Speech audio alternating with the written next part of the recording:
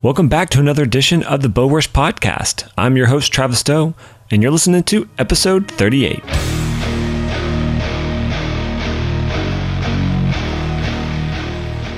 Now, in this episode, we're actually splitting this up into two different episodes, so you're going to hear the first part in episode 38, and you'll have to stay tuned for the episode 39 to hear the rest of it. It was that long of a conversation, but it was that good of a conversation that we had to split it up. We had so many different questions, and the topic that we were covering was about Africa. The guy we brought on today, his name is Neilson. Now, we've already done an episode in this extreme month of August about hunting a lion in Africa. I think it was episode 36, so if you haven't heard it, definitely take a look and listen to that one because it was a solid show. You'll love it. But we're not going to take too much more of your time because this is a great episode.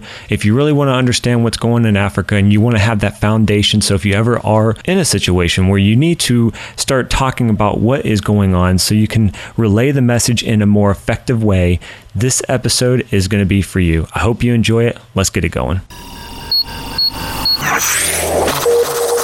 Hey, Aaron, are you on the line? You guys there? Hey, yeah, we're what's here. going on? Okay, so basically I assume you guys are going to ask questions and then, which would probably be best. But you guys do whatever you guys think is, however you normally do it. Ask questions, whatever you want to do. And, like I mentioned to Scott, I don't think I'll have much problem talking. I kind of got a big mouth. So hopefully we can get you guys the information you're looking for. Yeah, well, just to kind of recap, me and you talked a little bit about this, and just for any of the new listeners, our current listeners know what we're about, but for those new people just listening for the first time, me and Travis, we want to reach out. We've had the privilege of meeting people in this industry, all over the U.S. that really have experiences that we don't have, and we've never had the opportunity to have, and we're by no means experts. So we want to bring people on, like Aaron, who we have today, who is an expert, whether he'll claim it or not. He has the knowledge base to really give a great insight into a type of hunting that we're going to talk about, that we're doing the series on, and really bring you guys up to speed on what happens in the industry. So again, we want to bring you guys people like Aaron in all aspects of hunting in the hunting industry that'll help you guys grow in your experience and grow in your hunting and become better, more efficient hunters. So with that, Aaron, how are you doing today? I'm doing good, man. How are you guys? Man, we're doing great. Good. It's good. Thanks for having me. Oh yeah, absolutely. We're excited to have you on. We're thrilled to get someone with your knowledge base in the series that we're talking about on, which is expedition and those adventure hunts. All right, great. You have your hand, it seems like, watching videos that you sent to us and some other stuff that I've seen out there. You have your hand in about every kind of adventure hunt that you can do in North America and really on every continent out there. In Africa, that's one that we're kind of really diving into because it's something that, A, it's a hot topic, and B, even hunters who are on board with it may not know the facts behind the conservation efforts that go on over there. And again, something kind of seems like you have all knowledge in the world about. In layman's terms, how does the conservation over there, the acts that are going on and the government, how does that really help conservation? What's the benefit? How can we as hunters project that better? Well, listen, man, I think the first thing that people have to realize about Africa in general is, first of all, it's a continent. It's not a country. There's 54 sovereign countries on the continent of Africa, and a lot of people confuse, that just in itself. They think South Africa just means Africa in general, and that's certainly not the case. But I think the biggest thing that people here, and let's call it the modern Western world, don't understand about Africa is that it is a third world country, and thus it lives by third world rules. And so, when you take that into consideration, they don't even look at conservation from the same aspect that we do all the time, because oftentimes a lot of the people, especially in the rural parts of Africa, their job is just simply to live and survive. They're worried about what they're going to eat today and how they're going to survive tomorrow. Unlike us, that we're worried about what time the Bachelorette comes on tonight, and which my girlfriend will be watching tonight. But hopefully, I hope you guys get that point. I think that so many people here in the United States and Europe, where you see even more of the anti-hunting sentiment, you're trying to cast first world feelings and life experiences onto people that live in a third world country or a third world continent where things are completely different there. So you can't try to just take your aspect of life and put it onto them and expect them to do as we do. But that's exactly what this anti-hunting, non-hunting world is trying to do with Africa in particular. You would think, in the sense, us living in the United States in this area, we live in a society that has I guess you would say, the new Pokemon Go, so to speak, the app, and our most predator that we live in, we're the top of the food chain, and so we're technically the predators of all the other animals in this area. But in Africa, they live on a day-to-day basis where they're not the top of the food chain. They're the ones where they have to wonder if they're going to survive the next day just because there's so many predators out there and they're technically the food. Well, I mean, listen, in all honesty, I mean, man will always reign supreme. And even in Africa, that holds true. And that's really part of the big problem is that when you talk about, let's look at a country like Tanzania, where I hold a full professional hunter's license myself, one of the few Americans that have ever done that. Their current population is about 40 million people. It's expected to double in the next 20 years. And it has a plethora of wildlife, probably one of the last strongholds of wildlife on the continent, true wild areas. But those people, as they continue to grow in numbers, they have to go somewhere, man. And, the lion and the hyena and even the predators that are in the way, I assure you, they lose that battle every single time. They're cutting down trees for firewood. They're turning up dirt to try to plant crops. Of course, they're bringing in cattle. They're bringing in goats. And as those things come in, a lion looks at that and says, well, let me see. I can run around here on the savannah and chase these gazelles that run 100 miles an hour, or I can walk over here and jump on top of this cow. Pretty easy. I mean, they're going to take the path of least resistance, no different than we do. And then when that happens, of course, the locals, the natives, they're upset. The lions are killing their livestock. First thing they do is poison them, and the poison they use there is very, very effective. And so inevitably, the animals, the wildlife loses. The habitat destruction is gone, and then of course, when the game leaves, call it the antelope and the prey species, when they're gone, the predators are gone too. And so, unfortunately, the Western world brought to Africa its modernization. But what they also brought, and I guess you can look at it whether you want to consider it fortunate or unfortunate, what the modern world also brought was modern medicine. And that is what has allowed the human population on the continent of Africa to explode over the last 50 years. And as that happens, they're no longer dying from malaria, near like they were before, and some of the other diseases that always kind of, Mother Nature kept the people and the species kind of in check. Man has altered that now. Modern man has. And so, look, man, as the number of people there grows, unfortunately, they've got to go somewhere. And the wildlife ends up being the loser. They don't have the same sort of control that we have here on our wild lands and that sort of thing. That just doesn't happen there. Well, I'm not one to get in any kind of deep conversation or argument over conservation in Africa, because I don't know enough. I know enough to get my point across that I'm a hunter and I believe in it, and the conservation helps.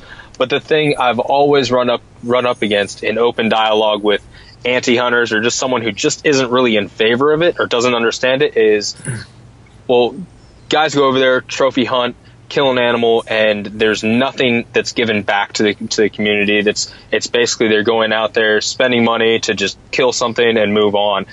The conservation side of that, what actually happens with the money and the efforts that go into a trophy hunt over in Africa? Well, listen, let me say this, and this might be long-winded, but I want you guys to keep this in mind. I have spent over 1,000 days hunting on the continent of Africa. in 8 different countries. I promise you, I've spent darn near as much time there as anybody ever could.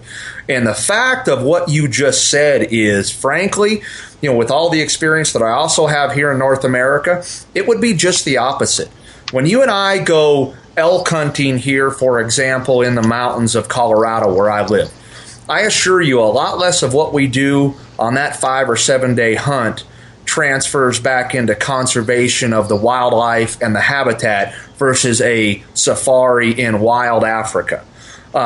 Listen, many of the local people there, when I go elk hunting here, I'm going for fun. I'm not hiring the locals. Certainly I might visit a hotel or a restaurant or something like that, but, not near as much of my time, effort, and money is focused on the locals and what's given back to them in the course of my hunting here versus what happens there. When I go to Africa, the locals are employed by the outfitters, all the way from skinners, trackers, cooks, tent boys, you name it, they're employed. The outfitters in these areas are donating money to the local schools to put in water holes and water pumps. They're the ones that are paying, and I've seen all this with my own 2 eyes. I've experienced it. Look, I've been shot at there.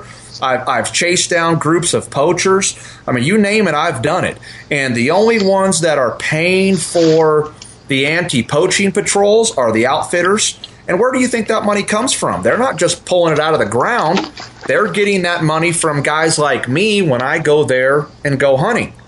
And so for people to say that we're just simply going there to trophy hunt and nothing comes out of it for the locals or the wildlife, I cannot even begin to tell you how much more benefit on the ground the locals and the wildlife are getting there versus what even is happening here when you and I go deer and elk hunting. I promise you it's night and day. Look, take for example, if you shoot an elephant, which I've shot numerous elephants. It is a all-out war for the locals to get there and get their piece of the meat, because obviously they have very little opportunity to get protein, to get meat. So when something like an elephant hits the ground, my friend, it literally can, you better get out of the way because you're going to get hit in the head with an axe. And it's going to be by the 80-year-old granny who's trying to get her, her share of the meat. So I assure you, you will never see a place where not only the wildlife that's taken is utilized more, but the money that is spent is utilized better, both in terms of habitat protection, conservation, and of course, a lot of people here want to jump on this new, we all kill what we eat meat train. My friends, I assure you, guys, the stuff that they will eat there, you and I wouldn't even think of eating here off of the animal. So, wow. Believe you me, yeah. When they're gutting an animal, one of their favorite things is the entire stomach lining, for example, and things like that, things that you and I would look at and go, oh my Lord, these guys can't wait to get. So it's a delicacy. It is. Really what it is, it's an opportunity to eat, man. If they're not getting meat, the only mainstays they have is basically like an oatmeal, like a porridge type of food. Mealy meal, is basically what it is. And so, they're eating that. It's, rice and different things. Otherwise, when they get the opportunity to get a piece of meat, get some protein, it's a big deal for those guys. Thinking about the meal and everything that they get, what is the deciding factor? Because obviously if you're going out and you're going for a lion or an elephant or a different species within Africa, what factors does the guide, the outfitter itself, decide on? There's that particular type of animal, he's the right one, and this is why we're doing it. Like, what do they usually put into play to make that decision? I think a lot of that depends on the client, of course, who's with the with the particular guide. But in most cases, those guys are no different than we are here nowadays. You can call it trophy hunting, if you will. But the fact is, the majority of them are just as keen as we are to harvest, older age class, mature animals. In particular with lions. Lions has become such a touchy subject in the last few years that, not only the countries themselves with their wildlife departments, but of course a lot of the, professional hunters and outfitters in these different countries that are still hunting wild lions, have been very, very conservative in their take of lion, and they try to ensure that that lion is at least a 6-year-old or a 7-year-old plus lion, and they go to great lengths to try to ensure that. Listen, I will say that there is no guarantees. It is still field judging of a wild animal, but it's not like it was 10 years ago where they would just shoot a lion. Nowadays, they're very particular and very careful about what they do. And I will admit that certainly, some of the scrutiny that has been brought upon, the lion hunting world has added to that. But the fact is, in the last 6, 7, 8 years, we've only learned the science as the scientists, have given us the science, have told us, us hunters too, what lions are best to take, so on and so forth. So we're learning just as everybody else is learning. And I can tell you without any question, these guys have done a fabulous job of trying to follow that, and thus, doing a better job of conservation-minded hunting, not just sport trophy hunting. Okay. Well, the scientists you talked about them a little bit.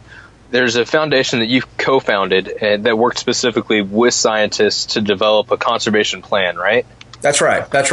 Yeah, myself and a good friend of mine from Texas, we co-founded the Lion Conservation Task Force. And what we did is we reached out. Look, lion hunting has really been, African lion hunting has been my passion for 20 years. I have personally shot 15 lions. I love hunting lions, and I love the lion.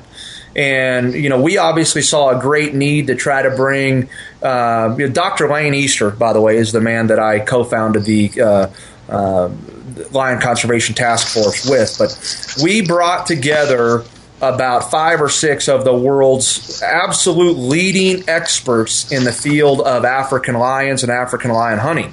They were all scientists. They're all non-hunters. They all have a monstrous amount of experience across the continent of Africa with the African lion. And together, we formulated what we call the huntable lion definition.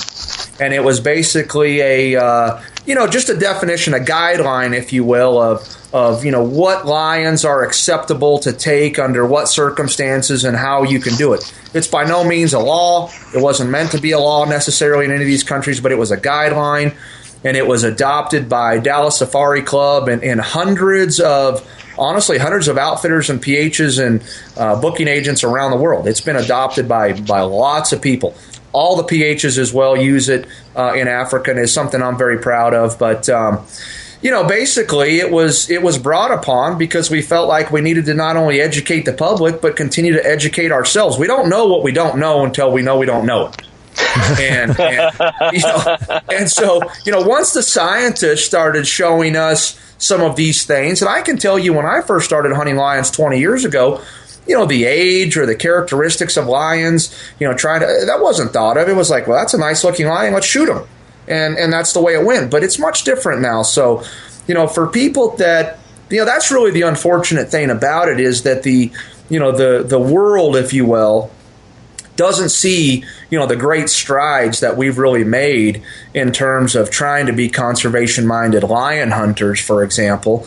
And yet, we continue to get crucified for it. But, you guys know how it is. You try to do the best you can, but it doesn't always, the message doesn't always get out there to everybody. And in fact, and you guys know, sometimes people don't want to hear the message. True. Yeah, absolutely. If you're trying to beat up a brick wall, sometimes it won't budge. That's right. Thinking of the conservation side of it and the efforts that you have been putting over, let's say, the last 20 years, looking at where the lion population or any other particular animal and the efforts from preventing poaching, now has the conservation efforts help improve the lifestyle and the growth of these animals? Well, here's the fact. If it wasn't for the continued conservation that's going on there now, as places have been diminished that I have even experienced over the last 20 years, meaning when I say diminished, wildlife populations have virtually been wiped out in places of Africa where, the human encroachment has continued to take over. And so in answering your question, the answer is yes, but the only reason being is because, we as hunters continue to go there. We continue to pay money for these things, both in terms to the outfitter and in terms to the wildlife departments of these countries for licenses, trophy fees, that sort of thing. And honestly, That funding from both of those angles is the only thing that's keeping the people at bay. As soon as that goes away, and we can go back to countries like Tanzania again with all of their game reserves and that sort of thing that they have. I mean, those game reserves in Tanzania are 100% solely supported by hunting. And they are huge, vast tracts of wild, incredible territory where, guys, you will see game and see things you could never imagine. But the truth is, there is no other funding from outside sources. There's no anti-hunting groups. There's no, fund for animals and all these goofballs that we hear about that are saving all the wildlife. My friend, they are not there. They never have been there, and they never will be there. And I can tell you because I've been there many times.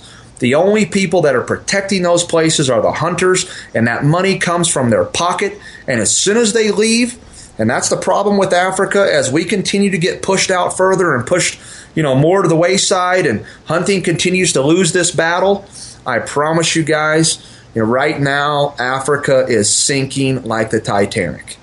And if we can't change people's minds in these countries, the wildlife that they all think they're protecting are going to be gone. And here's what I tell them, and I say, what you're doing is you're saving them to death.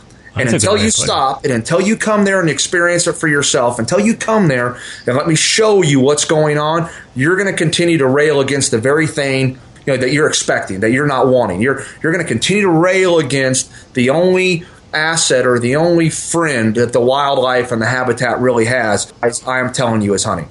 So basically, in some way, you can almost imagine as the anti-hunters and the people that are just completely against it, they're doing more harm than the actual hunters themselves. Travis, it's not even a close question.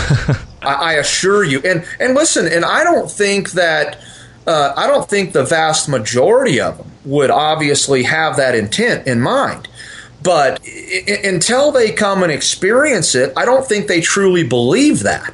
They think what they're doing is good, and we all know that the anti-hunting sentiment is all based on emotion. It's not based on rationale. It's not based on science. It's not based on fact. It's just an emotional decision. And so they see Pumbaa getting shot, and they see Simba getting shot, and it's Cecil the lion. I mean, I asked a bunch of my buddies in Zim. I got a bunch of PH buddies in Zim.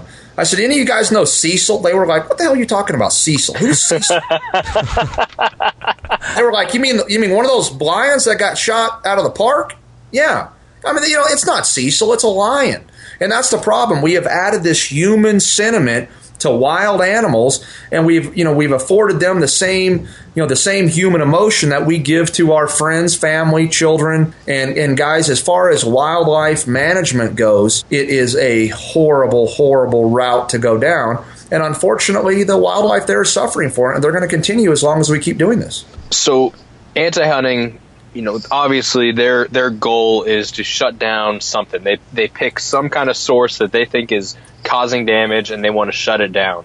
What is something that anti-hunters have successfully shut down over there, or trying to get shut down, that is going to have a negative impact? What's that going to do if you take whatever that thing they're trying to shut down is away? Let me say it to you this way. I mean, you can look at it as anti-hunters or just non-hunters or wildlife lovers in particular. Okay, you can whatever group you want to put them into. But look, very simply, let's use. I mean, is there any better example in history on the continent of Africa than Kenya?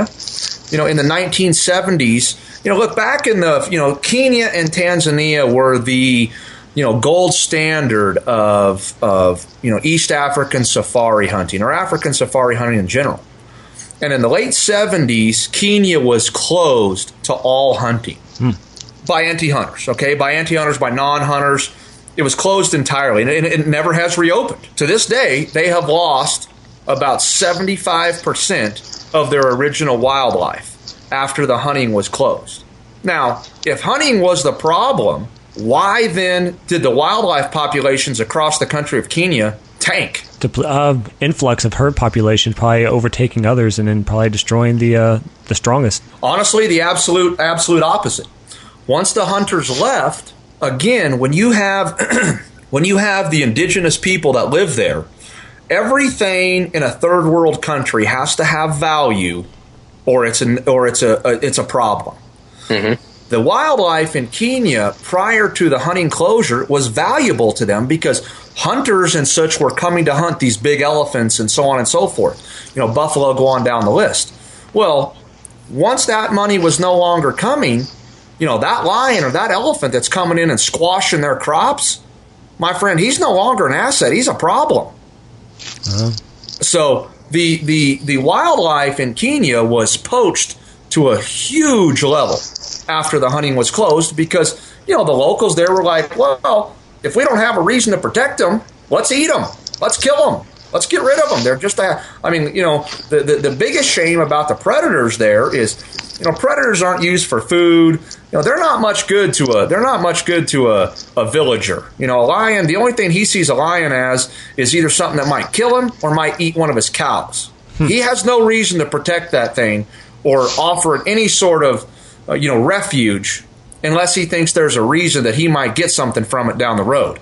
Well, when you take that incentive away, and anytime you take incentive in a third world country away, if something doesn't have value, it's got no reason to be there. It's either got to pay for itself or it's got to go. That's the way they look at it. See, that right there shows the key reasons. Like I was thinking, it was the same situation we have here when we have hunters or we lose the ability to hunt deer, and then it gets overpopulated. Deer starts dying on the side of the road because they're so overpopulated. They're running in the streets, they're getting hit by cars, and then there's also the disease aspect that just because there's not enough managing that they now create these diseases that wipe them out. That was my initial thought, that's how it was happening over there, but never even thought that it's just because they were a nuisance, they get rid of them. No, listen, here in the U.S., we abide by, game laws, and we're not poachers, and we're also not, you and I, listen, people can say what they want. I have a bit of an issue with this, this new, we all hunt for food type of thing.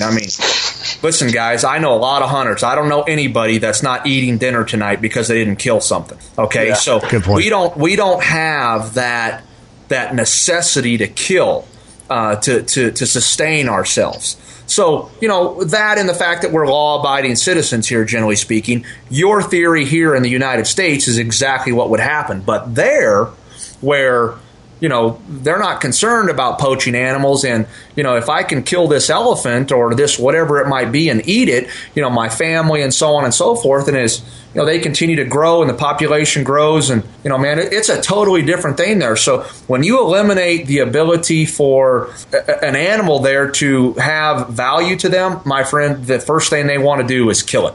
They want to eat it or get rid of it because it's a problem. It's just that simple. Wow. So again, coming back to the people that are either anti-hunters or don't like hunting, we know how they feel. We know how hunters feel. And you kind of answered a little bit as far as the indigenous population in Africa, but what's the general consensus? You spent a lot of time over there. If you had conversations with people from the villages you hunted in, what's their attitude towards it? How do they view everything? Well, listen, it's a lot like it is here in the States to a degree, guys. When you guys get into, you get into the major, metropolitan, metropolis cities, if you will, there's a lot more liberal sentiment, a lot more anti-everything sentiment. And the same holds true in Africa. If you go into, downtown Johannesburg, a lot of people might not really care for it. But when you get into rural Africa, everybody, and I mean everybody, is supportive of the hunting because it brings so much prosperity to their community. Like I said before, jobs, food, schools, even churches, water, all that stuff is brought by the dollars that are generated from hunting. And listen, I won't sit here and tell you that it supports everything and everyone. Obviously it does not. But, if you have a community that 25 or 35% of its sustainability is derived from one entity, and all of a sudden you take that away, you lose 20 or 30 or 40% of your income, that's a big deal. Well, that's actually a good question to bring up, as in how many in a given year, how many lions are on estimate taken either not only by hunters they pay to go and hunt versus poaching versus just generally killing them because of nuisance, the total sum of lions taken and the amount of hunters actually paying to go hunt? Well, yeah, it's not a question I could answer totally accurately. I could give you some guesstimates, okay? Okay. Listen, as far as guesstimates go on the number of lions being poached, there's no way to know that. I mean, there's just absolutely no way. But let me give you 3 examples of way lions are killed by man. They're either hunted by us, sport hunters. They are either poisoned or in some way poached by poachers. Or in a lot of cases, too, you take Botswana, for example. Look, I shot the very last legal lion ever killed in Botswana in September of 2007. Probably will be the last legal lion that will ever be killed there. But they still consistently kill. I'm trying to remember the number. I think they're still, and when I say they, the game department is still killing close to 80 or 90 lions a year as nuisance problem lions. They're getting calls from all the local villagers. They're raiding cattle. They're doing this, that, the other. They're killing close to 100 lions a year. And tell me, what benefit is that giving anybody? Yeah, that's where it brings my point is, like, if they took away the ability for a hunter to pay for that type of hunt, where it brings in some sort of income for the area, and then they completely removed it, and yet they're still doing it, it's almost like dumbfounded that they would even consider removing it in the first place, because that's all revenue completely gone. And then on the top of that, the experience, the meat, they bring on the longevity of other people to do it as well. You know what it reminds me of, guys, is it reminds me of, the typical government bureaucracy mentality. It's just, the dumber the decision, the more likely it was made by the government, Yeah, you're right. It really is. Look, in Botswana, when lion hunting closed in Botswana, they were as strict there with their hunting of lions as any place has ever been. They were only issuing 1 tag a year per hunting block. And those lion hunts in Botswana were selling for between $90,000 and $140,000 a piece. Wow. So so legally they were only shooting, I think, 20 some lions, 22, 24 lions a year. But guys, that's roughly $2 million in gross income. And instead now they're still killing, dozens and dozens of lions a year, and nobody is benefiting from it at all. Yeah. Why'd they make it illegal to kill in Botswana? Well, look, Botswana closed all hunting down, and that's because Botswana is the richest southern African country, smallest population and wealthiest country in southern Africa. The president of Botswana is a man named Ian Khama. And he is anti-hunting, and partially because he is well connected with the largest photographic safari operator on the entire continent of Africa. And so going in, I think their main intention was to shut down the Okavango Delta from hunting so they could take over those areas and add more photographic in there. I mean, the Okavango Delta is one of the most spectacular places on planet Earth. But what they have done by doing that is there's still tons of areas that are outside the Delta, all across the northern part of the country of Botswana, that are the ugliest moonscape that you've ever seen. That no photographic person would ever go to in the history of life, but they are full of game. Elephants, buffalo, lion, go on down the list. I mean, there's lots of game in these areas, but the entire country was shut down because of anti-hunting, 100% because of anti-hunting sentiment. And now, the wildlife's suffering, the locals are suffering, and certainly, the only people that are making any money off of it are the ones that wanted it in the first place. But nothing else is benefiting, certainly not the locals or the wildlife. I wonder if by removing the ability for hunters, by removing the ability to take on these type of aspects, I wonder if there's any way to go back. Like, because it's been so long and they've made such a major change, can it be reversed? Well, sure it can. I mean, listen, those areas are, they're not changing in terms of, geographics and that sort of thing. And the fact is that, in a lot of these areas that we're talking about that are hunting blocks, okay, whether it be in Botswana where they used to have, or, in what Tanzania still has. Here's the biggest misconception about the photographic element opportunity or alternate opportunity, if you will. People, I hear the argument all the time when in terms of Africa when they say, what you need to do is shut down the hunting and just turn all those areas into photographic areas, and then it will be a renewable, sustainable resource, that's always there, non-consumptive resource, if you will. And I said, the only reason that you say that is because you've never been there. My friends, when you go to some of these rural, truly wild places in Tanzania, for example, these game reserves, it is so rough and rugged and nasty and hot and miserable in these places. I don't know if you guys know what a tsetse fly is, but it's a mosquito on steroids, and these places are infested with them.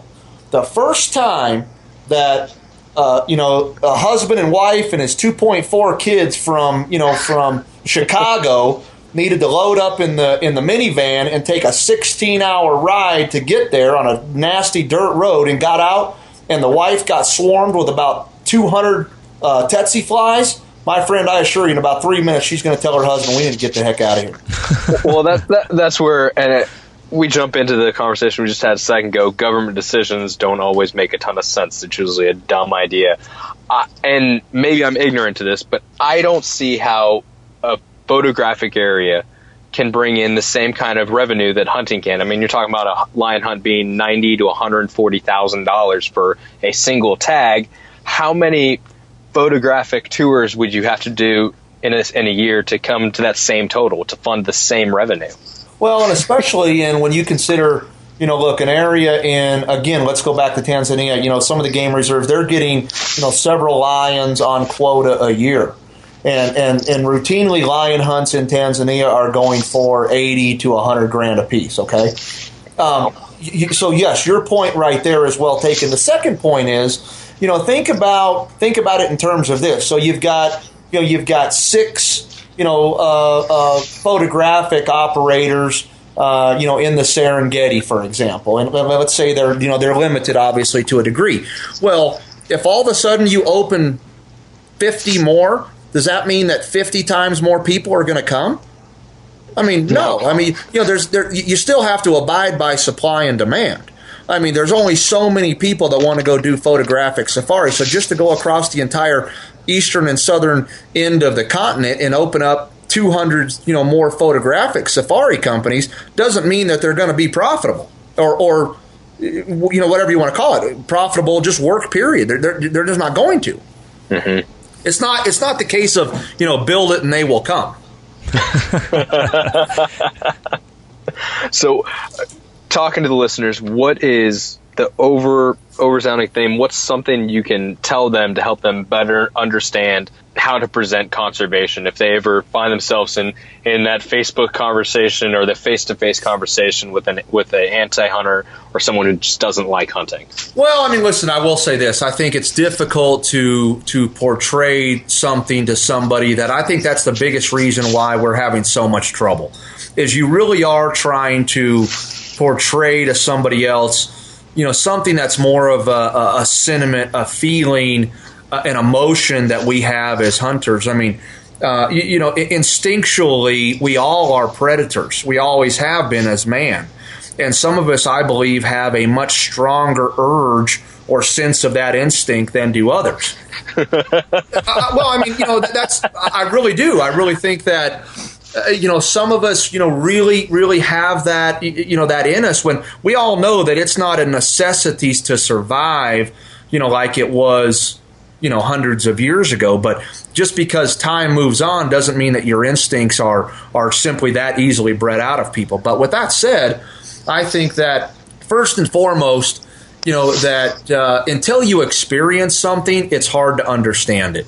Mm-hmm. So if you haven't been to Africa, trying to portray to people what it is and the benefits of it is difficult. But, the fact of the matter is, you just need to try to get across the point to people that, especially in third world countries, it's very simple. If it pays, it stays. If it doesn't, it's going to be gone. The fact is that despite whether or not what your personal feelings or emotions are about the killing of an animal, if you don't understand the necessity behind the conservation of it, you're really doing much more harm to what you say you love than good.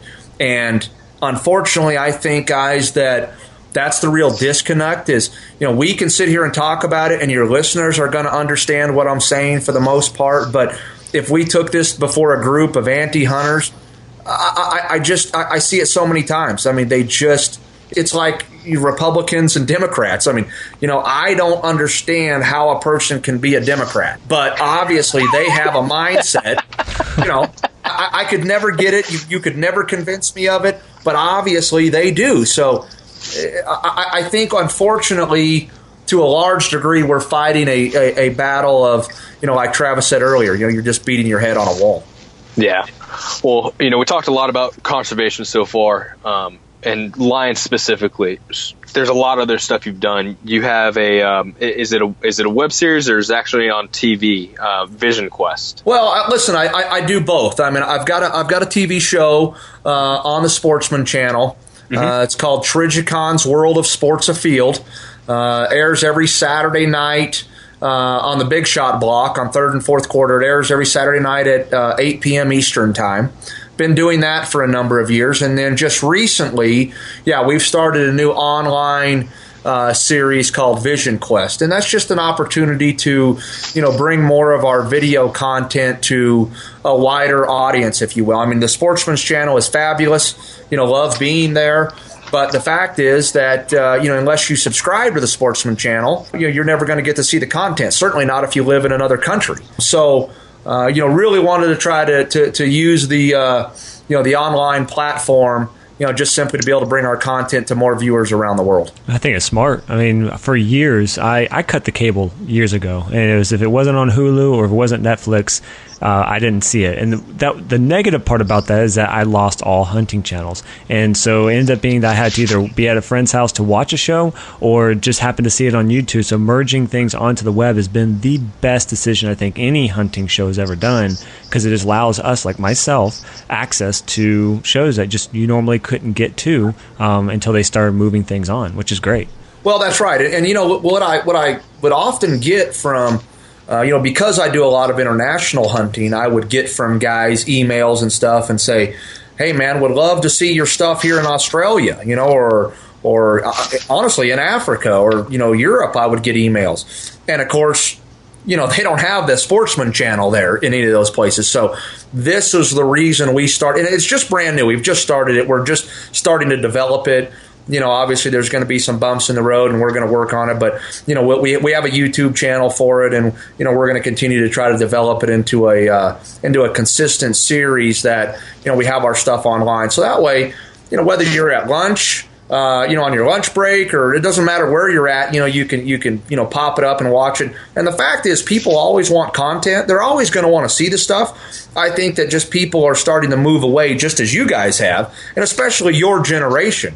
The younger folks, are moving away from, sitting down and watching the boob tube, versus, tablets, smartphones, that sort of thing. I want on demand, baby.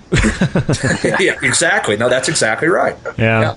Because you do a lot of the hunts internationally, for someone like myself, or someone that's even ever wanting to think about that as a future hunt, an expedition, a bucket list, going in that route, there are guides, there are the services that you can actually hire to handle all these aspects.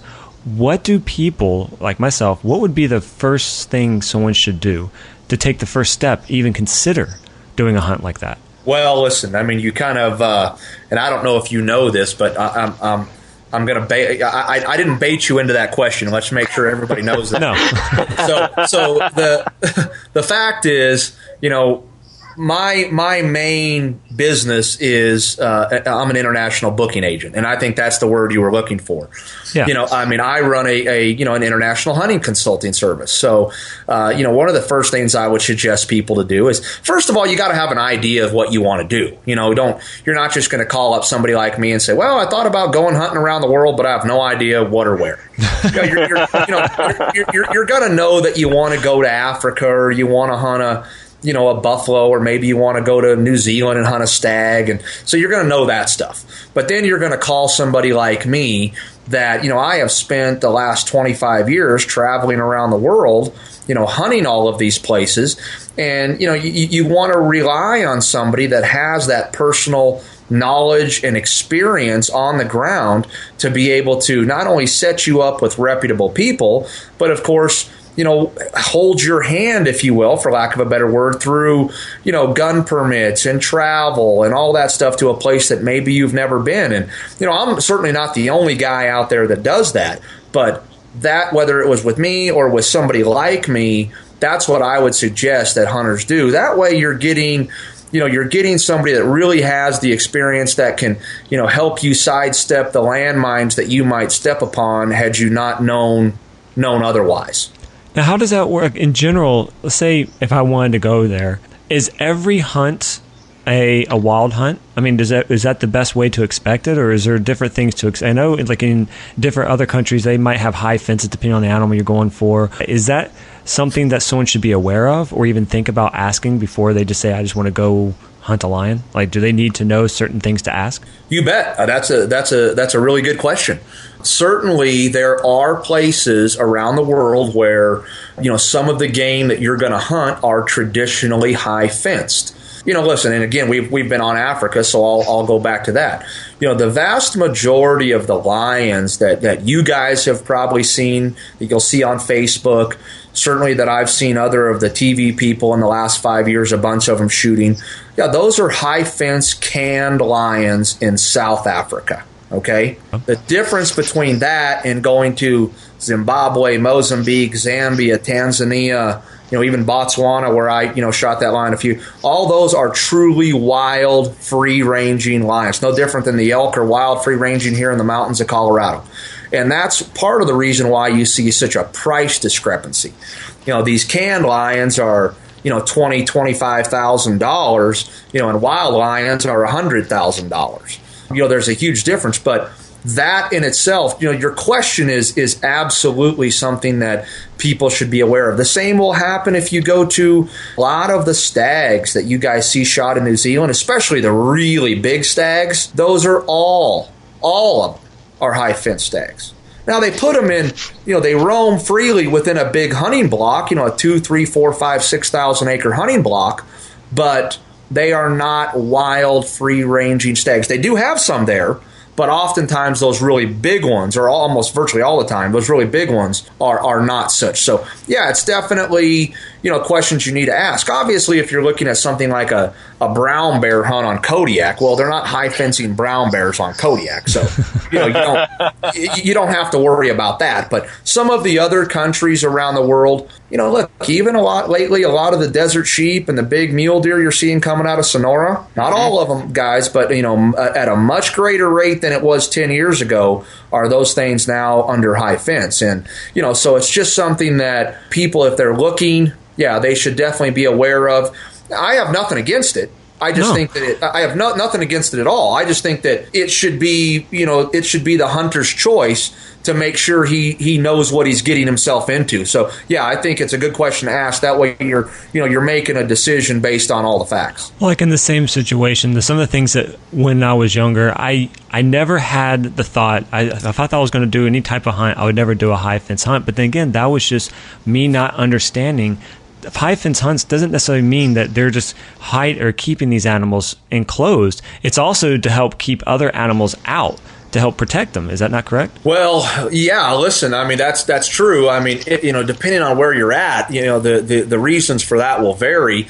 I mean, the truth is, again, going back to Africa, a big part of the reason that the animals are high fenced there is not to keep the animals in, but it's to keep the people out.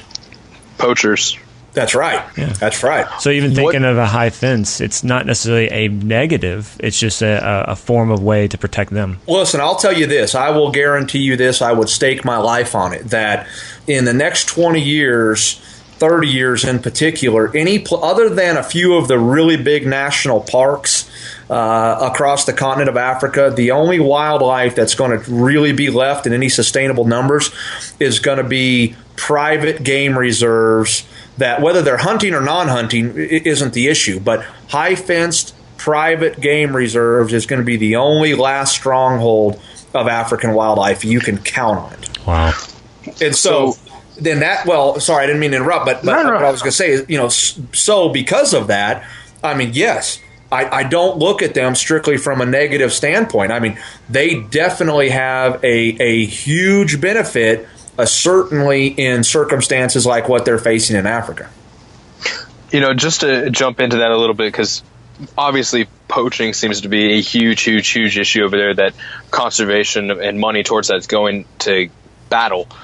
You stated earlier that you've been shot at, you've chased after poachers. Yep. What's some of your run-ins with them? How did you find yourself in that position, and what'd you do?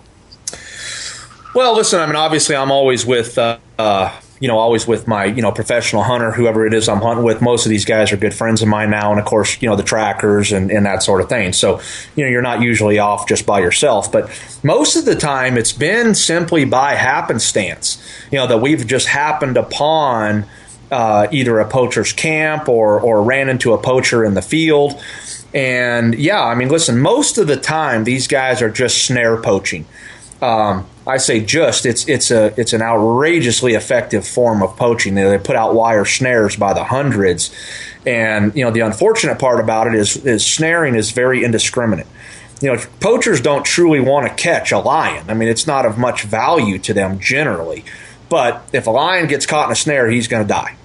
They're trying to get buffalo and gazelles and, whatever it may be.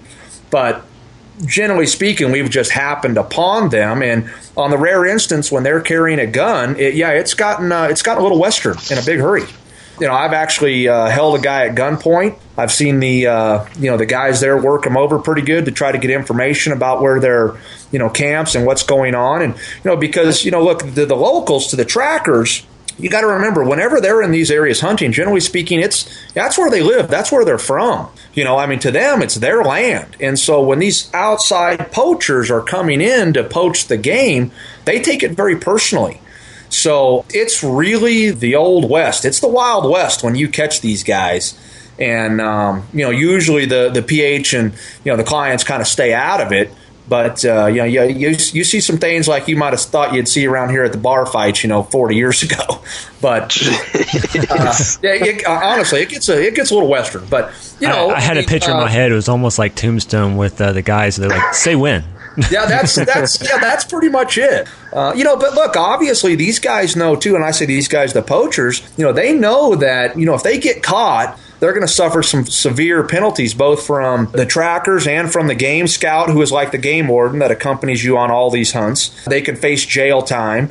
So, they try to avoid capture, obviously. And yeah, I mean, we've been shot at. Never had anything really bad happen, but certainly have been close enough to it that I would prefer to stay away. Okay, so we're going to cut it here on episode 38. You're going to have to stay tuned for episode 39, which will come out in about a week. But I really do hope you enjoyed what you've heard so far. Aaron is solid when it comes to understanding what's going on in Africa. I'm sure you're probably aware of that now. And if you liked this episode, we would really appreciate if you could give us a feedback. If you go to our iTunes account, we'd love to hear what your thoughts are. How you can get to it is go to mybowrush.com/iTunes, and that will take you right to our page. You can leave us a review. Let us know what you think. We'd absolutely love it. But if you could, stay tuned for the next episode, for episode 39. I'll see you then. I'm Travis Stowe, your host of the BowRush podcast. I'm out here.